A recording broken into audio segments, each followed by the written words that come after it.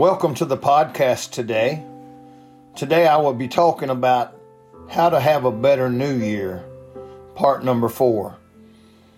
If you remember in part number 1, we talked about believing in Jesus for a better new year. In part 2, we talked about how to behave for a better new year.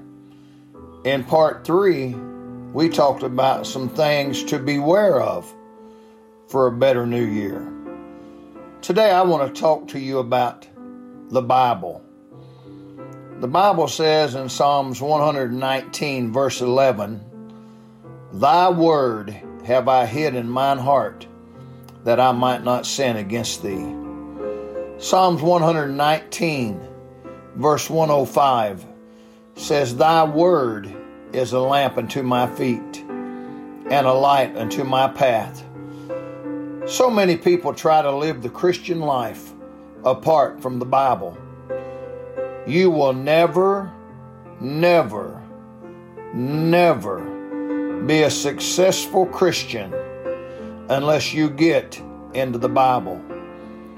You will not have a better year if you leave the Bible out of your life. Spurgeon, the great preacher of the past, said, "If you wish to know God, you must know His Word."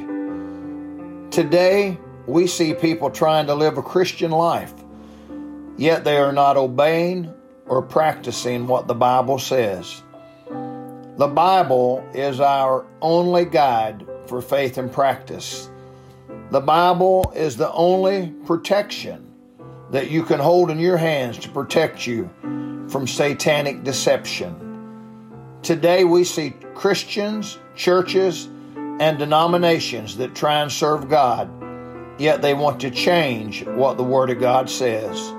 The Bible doesn't need to be voted on, revised, rewritten, or changed. It just needs to be reread. Read, heed, and practice what the Bible says, and you will have a better Christian life in 2022. The Bible should be our final authority in our lives.